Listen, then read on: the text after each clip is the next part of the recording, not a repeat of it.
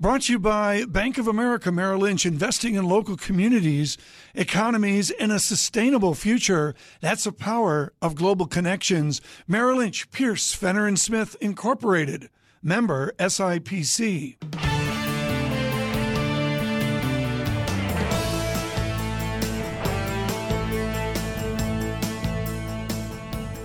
Welcome to the Bloomberg Surveillance Podcast. I'm Tom Keene with David Gura.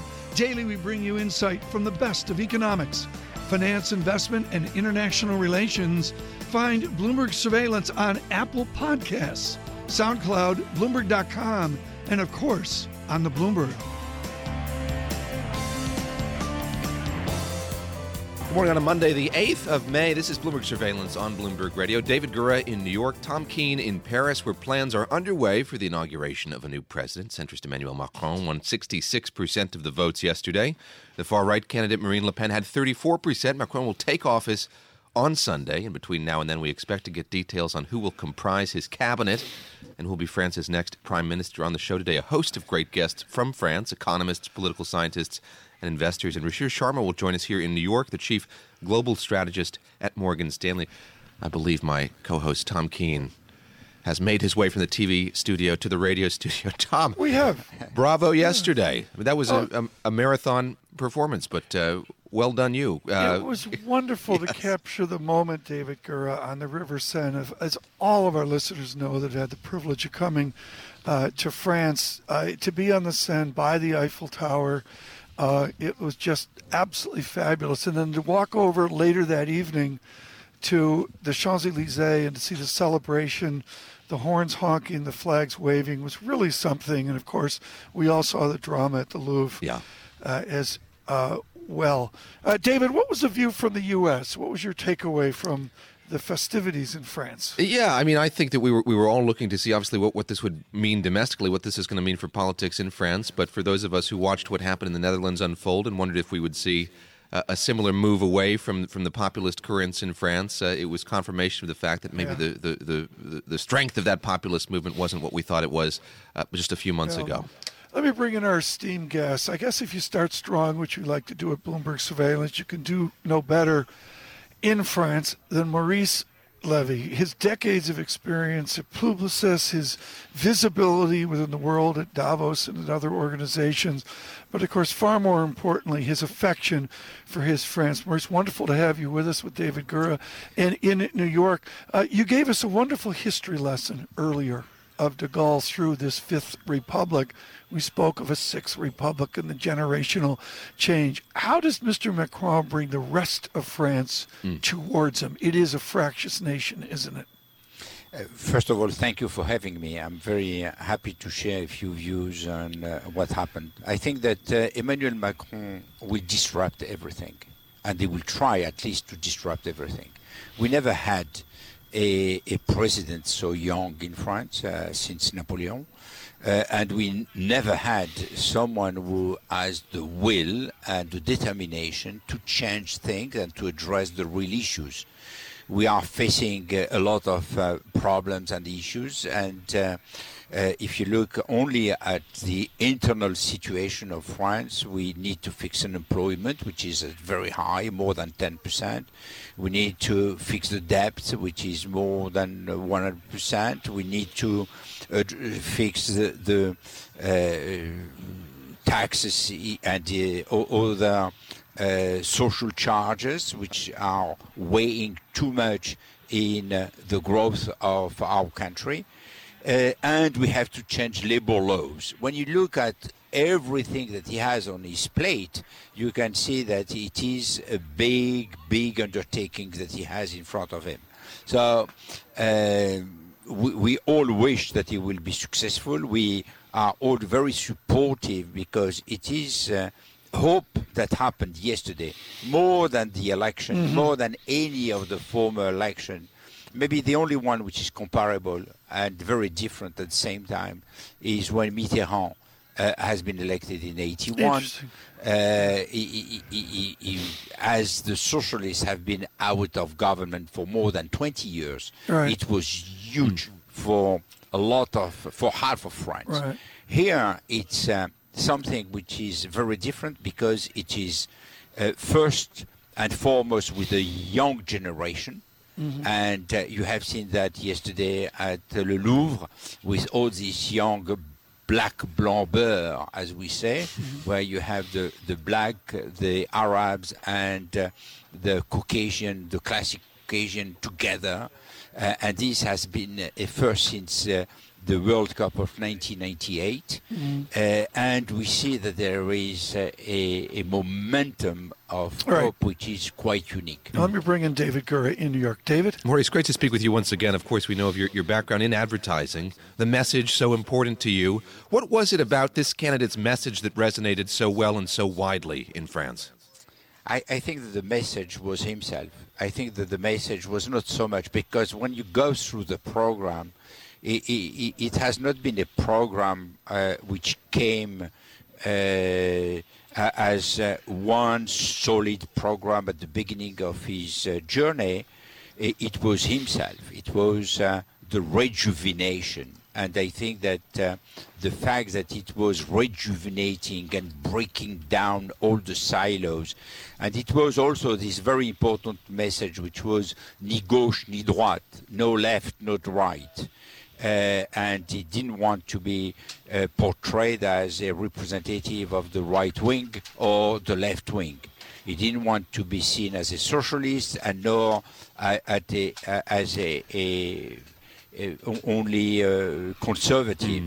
And I think that the ni gauche ni droite is probably what has been the most important message, which has been well received by most of the young people. They didn't see with the old parties a representation of their hopes and who they are. It was some 64 years ago that you came from Morocco.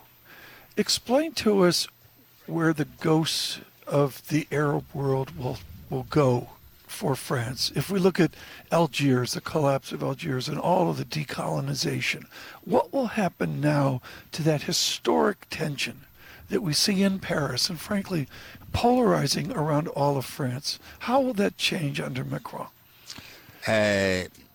When I arrived, I was a child, and I was the first born in Morocco because my family was a refugee because of the war. So I'm not a fair representative. I understand that, but you've lived showing up. Yes, definitely, and I think that along the years we have created a situation where we opposed generation to generation, communities to other communities. And instead of trying to unite the people and to create one single country with one single community, everything that has been done, if you look at the last 50 years, was to fragment the country, not only between refugees and French roots people, it is also between the people coming from the countryside and the people in the cities, the people of the universities and the people who have no education or very little education. All this has created a situation where we have a highly fragmented country. And despite the will that Hollande or Sarkozy or even Chirac had to change the situation, no one has clearly addressed that situation. I was talking to David Gura about this the other day. David, jump in here very quickly because, David, this is where Mr. Macron has to be different than these previous leaders. Yeah, you mentioned here, Maurice, just a moment ago that he's going to try to disrupt everything. How difficult is it going to be for him to do all of this? We can talk about the minutiae of getting parliamentary votes and all that, but just to keep up this momentum, how hard is that going to be? Everything will start with the choice of the Prime Minister, because Macron will not be able to run for election, and he will not be able to do anything else than one or two speeches on TV for the legislative. Would you serve as Prime Minister? I'm sure you're on the short list. I'm not, because what he needs to do, first, I'm too old. And the second aspect is what he needs to do is to have somebody who is experienced with the political parties and who knows how to run a legislative election, which is very different from a presidential. And he has to have somebody who really is very well versed. He has some options, and probably that Le Drian is one of the options. Mr. Levy, we've got to leave it there. Thank you so much for your generous time with Bloomberg today on Bloomberg Television and Bloomberg Radio. He needs no introduction. Worldwide, Maurice Levy, of course, of Publicis. David Gura in New York. I'm Tom Keene in Paris. Stay with us. This is Bloomberg.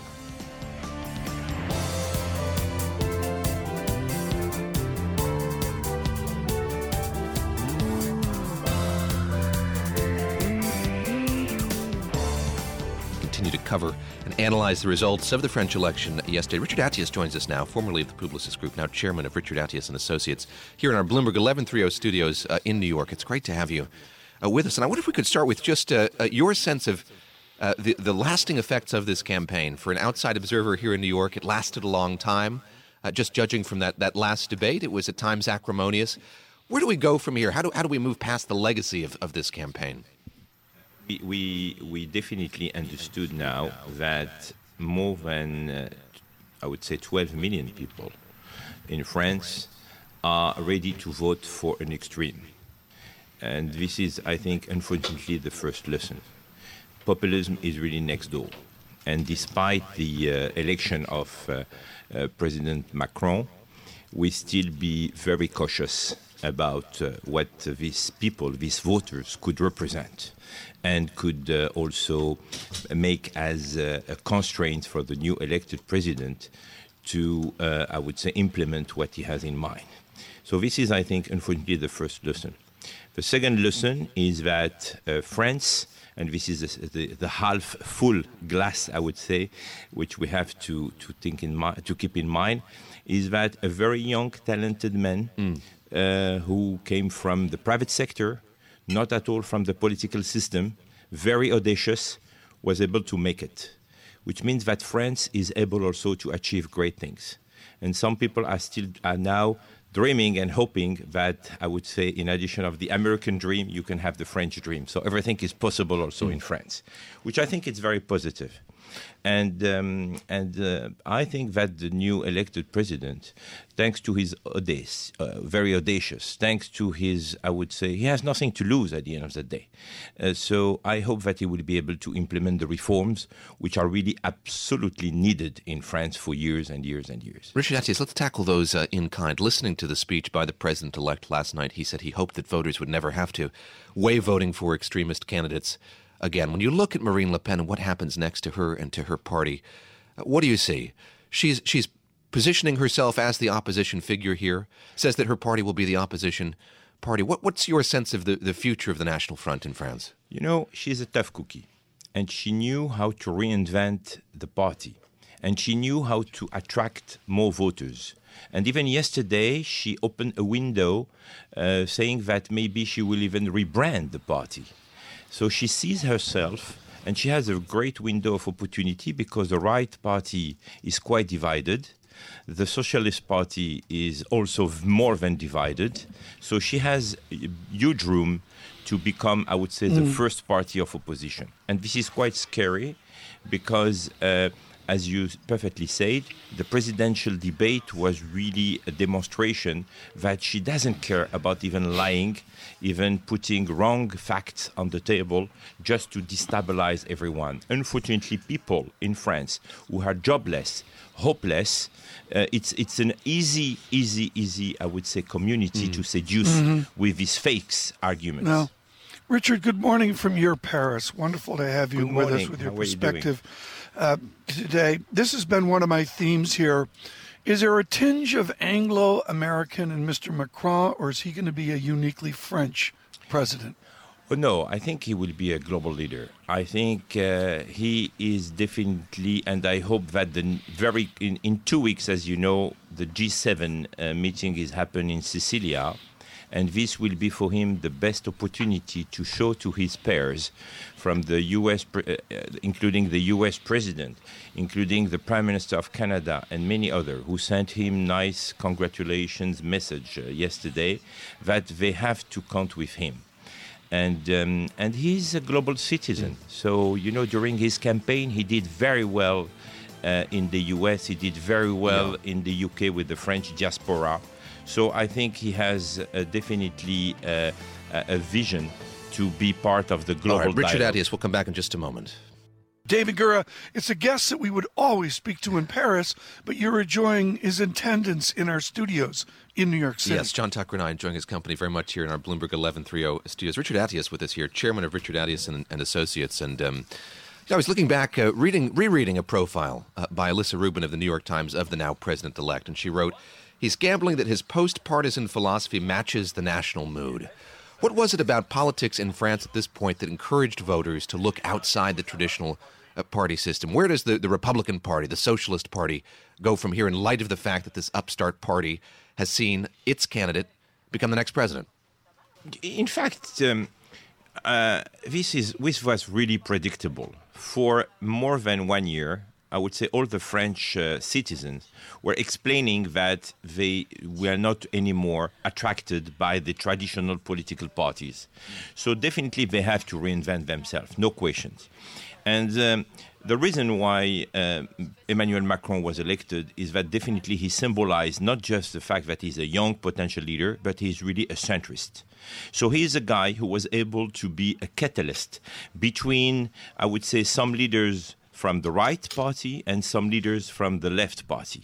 And this is happening. So today, and many people say France is an unmanageable country for years.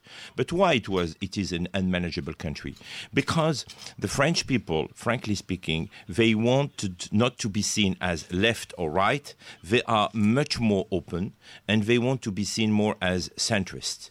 And this is what is happening. So if, in 6 weeks from now, Emmanuel Macron is able to win the parliament elections, this will be a tremendous change in the whole political field in France. Because a party which was created just a year ago, able to get the majority, this will really show that the whole landscape, the political landscape has changed. And I think this will happen, and this could happen, because this is the only way to really fight and resist against the extremism. Because the Front National is just not a populist party, it's an extremist party. And this has to be understood, When you watch the presidential debate a few days ago, you really realized that Marine Le Pen is not, maybe she customized herself with some cosmetic to be a little bit different from the perception we had from her father. But in fact, I think she's absolutely identical. She was a pathological liar during this election, I can tell you, really, by saying some facts which are absolutely wrong. It was not about fake news. It was about fake informations, which were really, really dangerous for people who are just watching and have no clue about what is really the reality of the economy, the reality of many other aspects of the French economy and the French, I would say, position in foreign policy. Ruchir, how do you keep political engagement high in France? In other words, you have enthusiasm for a young candidate, now president-elect. You look, though, at a quarter of the French electorate abstaining from voting in this election. Pushing ahead to the parliamentary election, Mr. Macron is going to need people to stay engaged with what he's doing. It's a very important question. I think today Emmanuel Macron should do whatever is possible to become a brand. When Prime Minister Trudeau was elected in Canada, I remember that many people were asking, is Canada could become again a brand, thanks to Trudeau, who would like to play a big role. Definitely, this is the same opportunity which is offered to Emmanuel Macron. So he has to become a brand, and he has to support and to make France becoming back, I would say, on the global roadmap.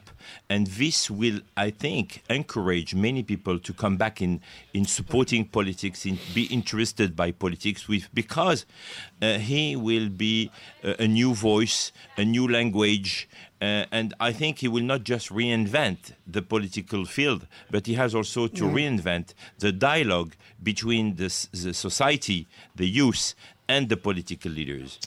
For me, he is probably a potential public-private partnership, symbol. And because he knows very well the private sector, he is probably the first elected president and the first president who is really coming from a great experience in the private sector. So we need to reconcile the civil society and the political society. The prime minister position in France, Richard, explain to our global audience what the prime minister does in France, and will it be someone like Mr. Macron, or does he bring in someone from his diverse outside? This is, as you know, since you are in Paris, the most important question that everyone is asking today is who will be the next prime minister? Prime minister in France is a very important job. He is a guy who is running the government. He's a guy who is implementing, I would say, the strategy and the policies. And he has more or less full power to run the country at the end of the day, because he's not just a ghost of the president. Right. And this is why everyone is waiting to know who will be the next prime minister, which will be probably announced in 1 week from now, but also who will be the winning party in the parliament election in 6 weeks from now, because by definition, the winner, the party who will win, will have to run the government. Having said that, I would say that the French people are expecting two things. Number one, to have the next prime minister to be someone with a solid experience, to bring a great experience on the table next to a young leader who, Emmanuel Macron, is not so experienced, to be honest, in politics, because he started 3 years ago, which is yesterday. And two, they need someone very solid who will be able to resist in these difficult times of terrorism, of really dealing with ISIS, and this is what people are expecting. I know as the ugly American, Richard, which you've called me 3 times before, in Paris, the world ends at the Arc de Triomphe. I believe to the south, there's a whole other France. How is Mr. Macron to be taken in the cities like Lyon or Nice or Toulon? Tell me about Lyon and what this election means for the second city of this nation. You know, I think when you look at different cities, Emmanuel Macron was elected with a very high ranking, except in the southeast of France, and except in Corsica, where even he was more or less 52%, 48% for Marine Le Pen. Why? France is very divided, as you also saw during the first round. The north was really voting more for Marine Le Pen, where the south and the west was more voting for Emmanuel Macron. Why that? Because it depends on the demography of the country. In the north, you have many people who have very low income, many jobless. They lost jobs because they were working in mining industries, in all these industries which are disappearing. And because they are hopeless, they think that voting for Marine Le Pen, they have nothing to lose, so maybe she will be the one who will bring a solution. So I have to say that in big cities like Lyon, like Bordeaux, like Toulouse, people will support Emmanuel Macron. The problem is not about the big cities. The problem is about even some small cities where you have an employment rate which is exceeding 20%. And this is where definitely you find a lot of silos of potential, I would say, populism, and people ready to vote for extremism because they have nothing to do. And the second point is about immigration. In France, you have a lot of immigration, so it depends on where you will find this immigration. In the southeast of France, you find a lot of immigration issues, and this is why people are voting for Marine Le Pen. Richard, great to speak with you. Thank you very much. That's Ruchir Sharma. He's chairman of Ruchir Attias Associates, joining me here in New York.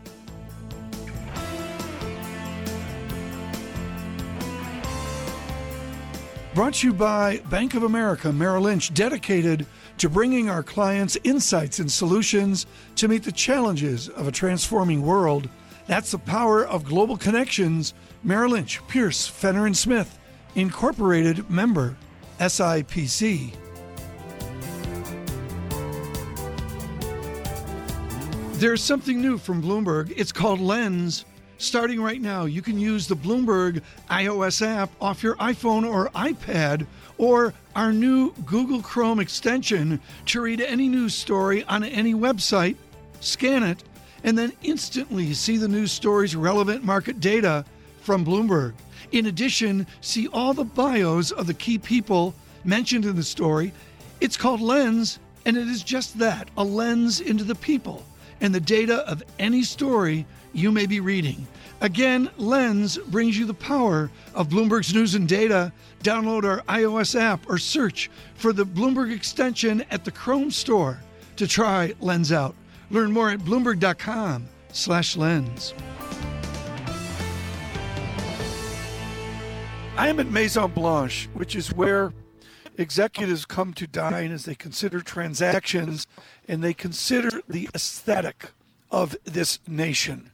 No one at all has any perspective on this in the linkage to government like Renaud Dutreil. He is chairman LVMH and so much to do with design, the aesthetic of this nation, of course, with his public service as well, a member of parliament for a long time. I want to talk about your politics, sir, first, which is what do you imagine the parliament elections will be June 11 and June 18th? How fractious will that process be?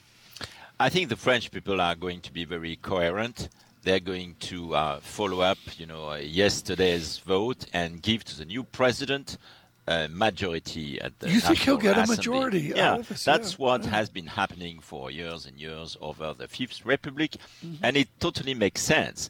You don't want to have a new president if 2 weeks or 3 weeks later you deprive him of any power, and that's exactly what would happen if the president was not in a capacity of forming a new cabinet. Within the technology of this nation, and by that I mean a broad sense of technology, including the world-class French design technology, which you've helped to invent, so many have said, including Eric Chenet was with us, that it's simply about the labor relationship and that productivity and a better economic growth will come from a better labor agreement. Are you optimistic that you can see a revolution in capitalism and labor relations in the nation? I think the next cabinet is going to be at war.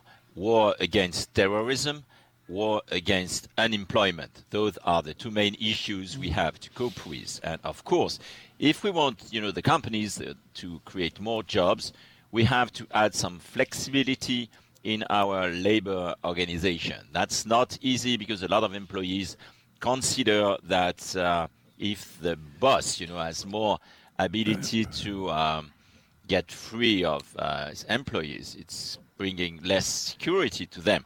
But that's the way it works. We have to introduce more flexibility, and that's something that a lot of people are understanding. So we have to go fast to what is going to be an efficient labor system. If you're just joining us, folks, Renaud Dutreil with us of LVMH. David, please jump in from New York City. Yeah, let me just get your perspective on why this candidate in particular was so attractive to people in the business community in France. He was young, he's untested.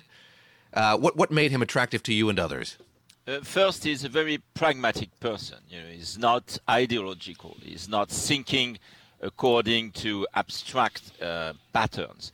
He's just trying to make sure that what's going to be done is working. We need that. The two main parties, the Socialist Party and the Republican parties, are dead. They have not been able to fix the issues. They have been governing for years and years, and people are really upset with what they've been doing. So people want something new, and Macron is embodying a fresh and innovative approach of politics, much more pragmatic, being able, to gather all the people who are in favor of progress, of modernization, and that's the hope he's raising today. And what would you like him to do? There's the hope, there's the goodwill, there's the sense of change, but what concretely can he do for business in France? First, to lower taxes, because we have a complex tax system. For instance, he's going to bring back the profit tax to 25%, which is much better than 33%. He's going to suppress the main part of our ISF, which is a tax on our wealth. So that's also highly expected. He's going to introduce a flat tax for all the income coming from capital. He's going to simplify and is going to lower the tax burden. And that, of course, is highly expected from the corporations. Second, is going to find the right balance between social fairness and economic efficiency. So he wants to invest in technologies. He wants to invest in research and development.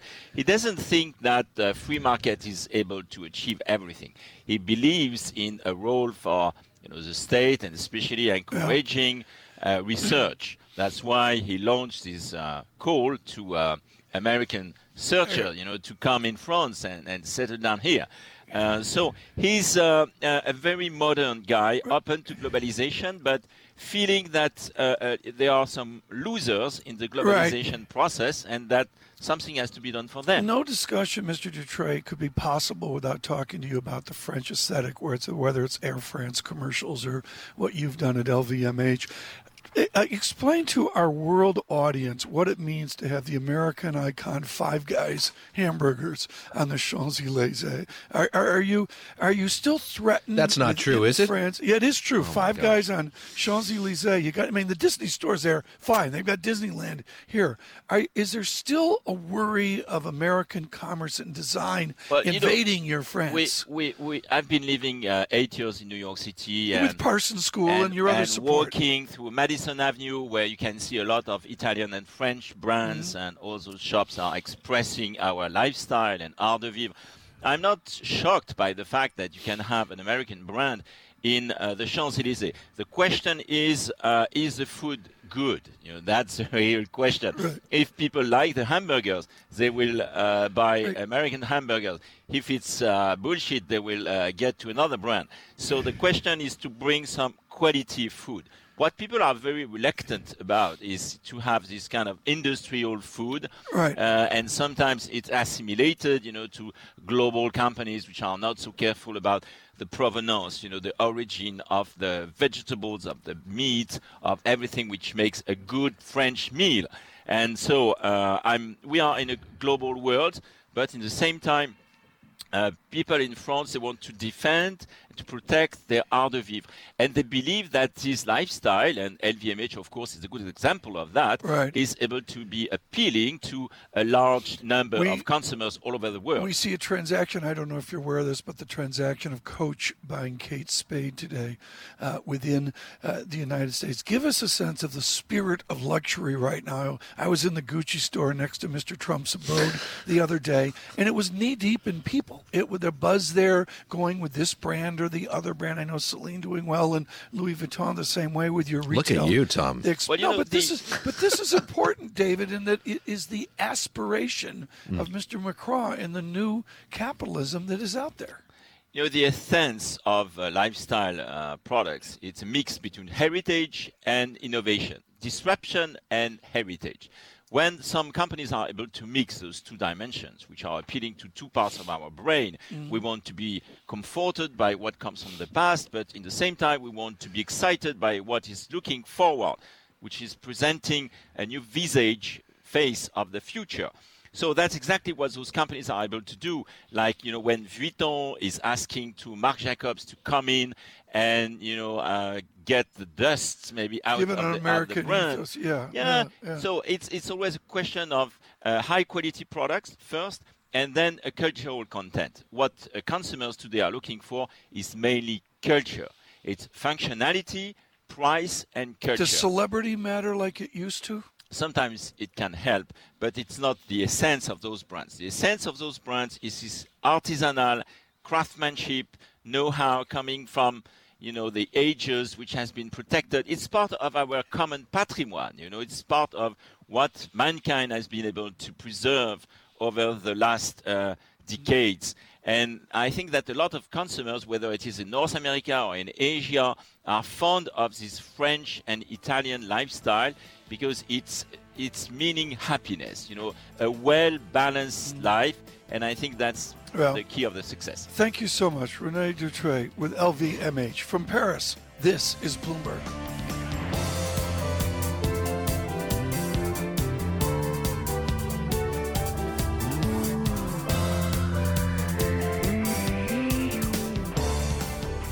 David Gura in New York. Tom Keene is in Paris. This is Bloomberg Surveillance on Bloomberg Radio. Pleasure now to be joined by Ruchir Sharma, author of the book The Rise and Fall of Nations, Forces of Change in a Post-Crisis World, which will be available in paperback next month. I believe contributor to the New York Times editorial page as well, and chief global strategist at Morgan Stanley. Great to have you with us in our Bloomberg 1130 studios. Great to be here. Thanks. Let me start with a broad question here. This was seen as a referendum on populism. Are reports of its death premature? Do you think that this was the death knell, or are you still concerned about the degree to which it is a current around the world? No, I think I'm still concerned about that, but I feel that, it's very interesting, which is that of all places where populism seems to have sort of taken a break, it's in Europe, because there was so much pessimism about what happened in Europe regarding populism. And in fact, I think it's quite remarkable that this sort of adds to the narrative that the European continent is not a continent which is permanently doomed for crisis, but is a continent where, in fact, a recovery is underway. And this political narrative is likely to change for the better. And this is something which is likely to keep improving sentiment in Europe. I mean, for the first time, the European economy now, since the crisis, is growing at a pace which is even faster than the United States. And I think that, for me, that's the big story. You have a president now who has been imbued with a lot of hope. A lot of people hope that he does change the way the economy works in France, changes the way that the tax system is structured, et cetera, et cetera. How much time do you think the people of France and investors are willing to give him to do that? If anything, these last few months have been a cautionary tale here in the U.S., investor enthusiasm and optimism matched by the realities of governance, the realities of Washington. I have a slightly sort of different take here, which is the fact that I think that that expectations out of him are rather low, even though he's won a very decisive victory in the second round. If you read much of the commentary, it is laden with a lot of skepticism. A lot of people sort of saying that there's not much that he can do. He has to now win the parliamentary elections, and so many sort of parallels being drawn with other leaders around the world, from Renzi in Italy to Sarkozy himself last decade, that so many leaders have come up, with so much promise and have been able to deliver little. So the good news is that there's a lot of pessimism about what he can do. So the bar is quite low. And yet the mood in France seems to be turning. As I've been saying, that I think that the battle for Europe is over, but the battle for France has just begun, which is that in France, there's a very strong constituency in support of a single currency of the euro. And that's something which I think even Le Pen realized and shifted her campaign in the last few weeks to being more sort of anti-immigrant than anti-euro per se.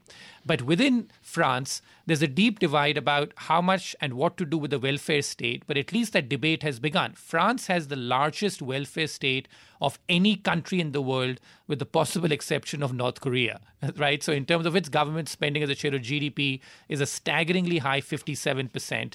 And on every metric, France has been losing out to the other countries, even within Europe. In per capita income terms, it has trailed the growth of other European countries. Its labor costs have gone up at a time when other countries from Spain to Portugal have been cutting back on their labor costs to get more competitiveness. And a lot of people are leaving France. I think that last year, the largest number of millionaires that left any country in the world was France. Something like 12,000 millionaires or something left France. So this is a country that is in deep need for change.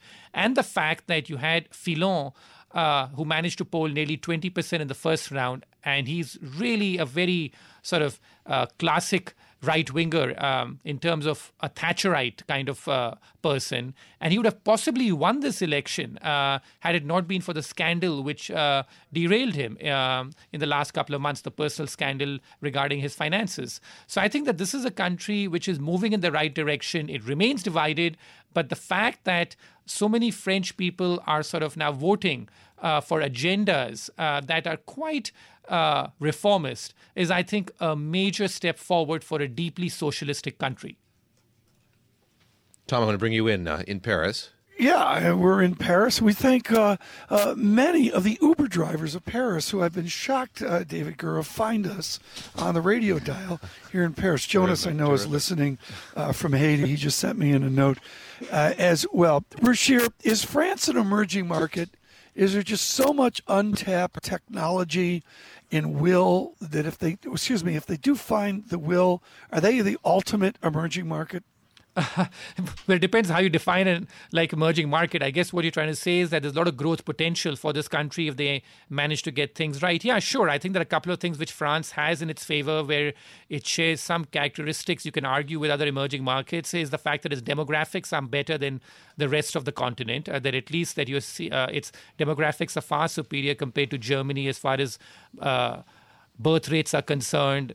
Immigration is a much bigger issue because France has a pretty poor track record in terms of assimilating immigrants, let's say, compared to Anglo-Saxon nations such as the United States or UK. But the other place, I guess, where you can say that France is a bit like emerging market is the fact that its productivity is also quite high. Just the fact that people aren't allowed to work that much when you have sort of, a work week which curbs working hours at 35 hours a week. So I think that, in terms of the potential for France to do better from here, with superior demographics and the fact that productivity is relatively high, just that people don't work as much, I think, in that regard, you can call it that. And Maurice Levy of Publicis was adamant about the 35-hour work week and the need to make that a piece of history. Ruchir, just because of the urgency of last week, I think we need to turn to your acclaimed call on the commodity cycle. What did you make of the plummet in commodities, iron ore and such, but particularly in hydrocarbons last week? What did it signal? Well, I think that, as far as oil is concerned, I've been saying that a lot of people suffer from what we call the anchoring bias, which is that all because the price of oil went up to $140 a barrel last decade, we tend to often think of the fact that the price of oil today is very low compared to those highs. But as I've been pointing out, that if you look at the long-term price of oil in inflation-adjusted terms, the price you get is around where you are today, around $40, $45 a barrel. So from a long-term historical perspective, the price of oil today is not low. It is in line with its long-term history, just that it's low compared to where we got to last decade at the fag end of a massive commodity super cycle. So in that regard, I think that oil is following the classic historical pattern, which is that it had a massive boom and then a bust. And then if history is any guide, it'll basically trade in a broad range for a long time to come around its historical mean. So I think the price of oil is set to trade within a $30 to $60 barrel for a long time to come. And after having sort of gravitated towards the high end of the range, we are possibly now headed towards the lower end of the range. And the big surprise has been just how productive U.S. shale is and the U.S. oil industry is. So I think that's the one big sort of driver as far as oil is concerned. The larger commodity complex, on that, my concerns still revolve around China. As I've said, is that China's growth trajectory has been on a downtrend since the start of a decade.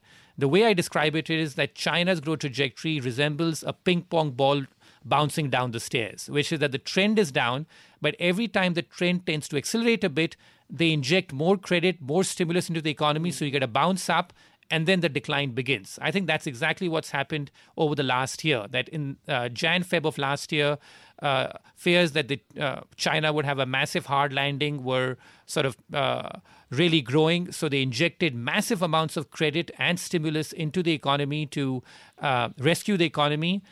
That led to some rebound in industrial activity, and we've seen a bounce up in commodity prices on the back of that. But now as growth seems to have peaked in China, the downtrend in growth has resumed. So I think that that's really the path that commodities are likely to follow.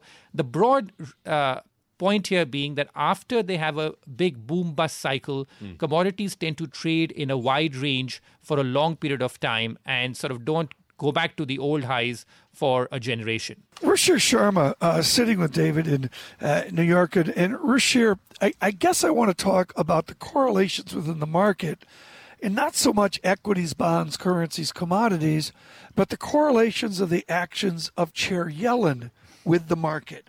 Are we tantrum-like or setting ourselves up for further tantrums?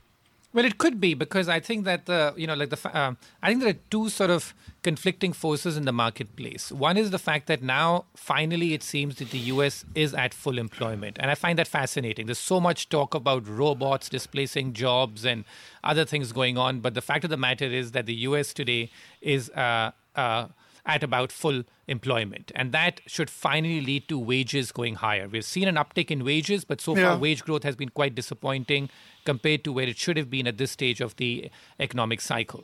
On the other hand, I think that the deflationary forces from China continue to blow. And I think that even though we have seen a cessation in that in the last year, as we just discussed, with commodity prices going up and Chinese sort of producer prices skyrocketing, but I think that we are seeing a reversal of that. So I think that that play is going to continue, that sort of conflict, which is on one hand, I see U.S. wages going up. On the other hand, because commodity prices are unlikely to do much in the foreseeable future, right, and if anything may go to the bottom of the trading range, I think that that's what keeps sort of things interesting here, where and that's why the 10-year is barely moving in the last few weeks. But the partition here, as you know from reading Hans Redeker, your colleague at Morgan Stanley, is the dollar dynamics, which could be different between, say, Europe and the dollar dynamics with Asia ex-Japan. Is Asia ex-Japan the ultimate alpha opportunity of the rest of this year? Yeah, I mean, in terms of the fact that, we don't like talking about regions that way, because I think that, there's... Yeah, but come on, we're among friends. We're among friends. But I think that, my concern is that I think emerging markets, including Asia ex-Japan, have natural momentum going up because they are all reviving after a long sort of drought and time out in the wilderness. But the problem there, I keep my one eye out on, is China. That's the one thing which could still derail the Asia ex-Japan story, because China is still very dominant in that region. And if Chinese growth so far is slowing down after sort of having peaked in the first quarter, but if that were to really slow down any further, that's the one thing which could sort of throw a monkey wrench into that trade. Let me bring in surveillance ex-Keen, which would be David Gura in New York. David. Thank you. Ruchir, let me ask you about the U.S. relationship with China at this point. We watched the summit unfold at Mar-a-Lago more than a month ago. Now I spoke with the Secretary of Commerce last week. He said, David, Mar-a-Lago is so April. It's so Bedminster now. I know. As we push on to June, and we went to Bedminster, the new White House North. Secretary Ross telling me last week that the strategic and economic dialogue is going to continue. What's your sense of the relationship here? And as you look at the prospects for Chinese growth, how dependent are they upon that relationship with the U.S.? Well, I think that they are very dependent because, they're still very much an export powerhouse. They're the largest exporters in the world. And if there were ever to be any sort of trade skirmishes with the U.S. or any sort of, God forbid, trade war, that would have a major destabilizing effect on the global economy, and particularly on China. So I think that everyone here needs to tread with care. I think that's what's going on. I know this is the broader question, which is that in November, the entire discussion was about what effect would Trump have on markets, and everything in the markets was all about the Trump administration. Here we are in May, and it's amazing, how investors have moved on, which is that in the marketplace now, there is very little discussion about the Trump effect. It has all gone back to sort of assessing each asset class or each trend on its own, and very little discussion about Trump. So I find this amazing disconnect that in the general political discourse, no conversation can begin or end without a discussion about what Trump is doing or what the Trump administration is doing. In marketplace, we had a whole bunch of our team which attended the IMF World Bank conferences in DC last month, and they came back with the impression that very few people there are now talking about Trump anymore or the effect that Trump is having. So we have gone from this amazing sort of discussion in November, where everything was about what effect will Trump have on every single relationship in the world, and now we have gone to that place where people are like, there's not that much he can make a difference to. So people have gone back to sort of looking at each trend individually and from a very economic standpoint. Mm-hmm. How are you going to watch that minuet unfold later this month at the G7 in Italy? You have President Trump traveling there to meet with his counterparts, his first trip overseas. I imagine we're going to see play out there what we've seen it play out before with his trips the Treasury Secretary has taken, trips the Secretary of State has taken. There'll be a lot of counterparts curious as to what this president thinks about the world order, what he's going to do. What are you going to be watching for? Well, I think that in terms of, what the dynamics are, how exactly it plays itself out. But my feeling is that from a financial market standpoint, this is going to be a basic non-event, which is the fact that, G7 meetings have long ceased to have any effect as far as investors are concerned. And I think that I know that there'll be intense focus in the political space and in the media about Trump and how he's interacting with other leaders and stuff like that. Right. But from a financial market standpoint, I think that people are, got to separate that discussion completely from the political theater. Ruchir, I got to make money to get home right now. Do I need to go short oil? Nobody seems to be predicting 42 or even to breach 40 or 39 oil. What is that likelihood, the probability of breaking out of the mother of all ranges? Well, I think that the probability is high, which is the fact that the dynamic on the oil market still seems as if prices want to get lower, and I think you rightly point out very few people are prepared for lower prices because everyone's been thinking that the risk is to the upside. So yeah, I mean, if you want to buy downside sort of a breakout stuff, it's possibly better than buying an upside option here. Are you watching OPEC? What's the likelihood that production freeze is continued? Well, I think that, they will likely continue, but I think the power of OPEC is greatly overstated. I think that, that OPEC makes for great headlines and what happens there, but I really feel the power is overstated. And in the end, it's back to the same discussion that, that do they want to lose more market share to U.S. shale because it's come back in such a big way and seen to be much more productive than people had expected? Right. I'm not quite sure they want to do that. Your classic, Ruchir, is breakout nations in pursuit of the next economic miracle. Where is the next economic miracle? Could it be the recovery of Venezuela off the absolute heartbreaking bottom, or is it some other story? No, I think that Latin America in general is doing much better. I think it's a continent which we don't talk about that much, but it's the one continent still following the economic orthodox model. I was in Brazil last month. I was really impressed by the kind of reforms that Brazil is carrying out with its back to the wall. But that's the story, that all countries which have their back to the wall are the countries which carry out economic reforms, because that's the only time that they seem to do, and that's what's going on. But I think the big trend in the world today is that the U.S. market seems to be hitting a relative peak compared to the rest of the world, with the dollar also showing signs of exhaustion. So I think the opportunities are international, whether it's Europe, it's Japan, it's parts of emerging markets. I'm finding much more opportunity international now than here in the United States. Ruchir, thank you so much. As always, thank you from Paris. I'm sure David will greet us out here. But it's just wonderful, folks, to have Mr. Sharma with us of Morgan Stanley. Yeah, our David? global coverage continuing here on Bloomberg Surveillance. Ruchir Sharma, the global head of strategy at Morgan Stanley, the author of The Rise and Fall of Nations, an incredible book, Forces of Change in a Post-Crisis World, as I said, out in hardback now, available in paperback next month. Look for his columns in the New York Times Monthly as well.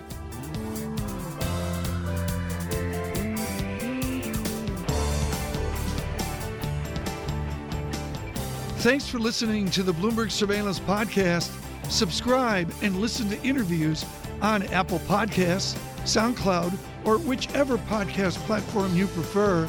I'm on Twitter at Tom Keene. David Gura is at David Gura. Before the podcast, you can always catch us worldwide on Bloomberg Radio.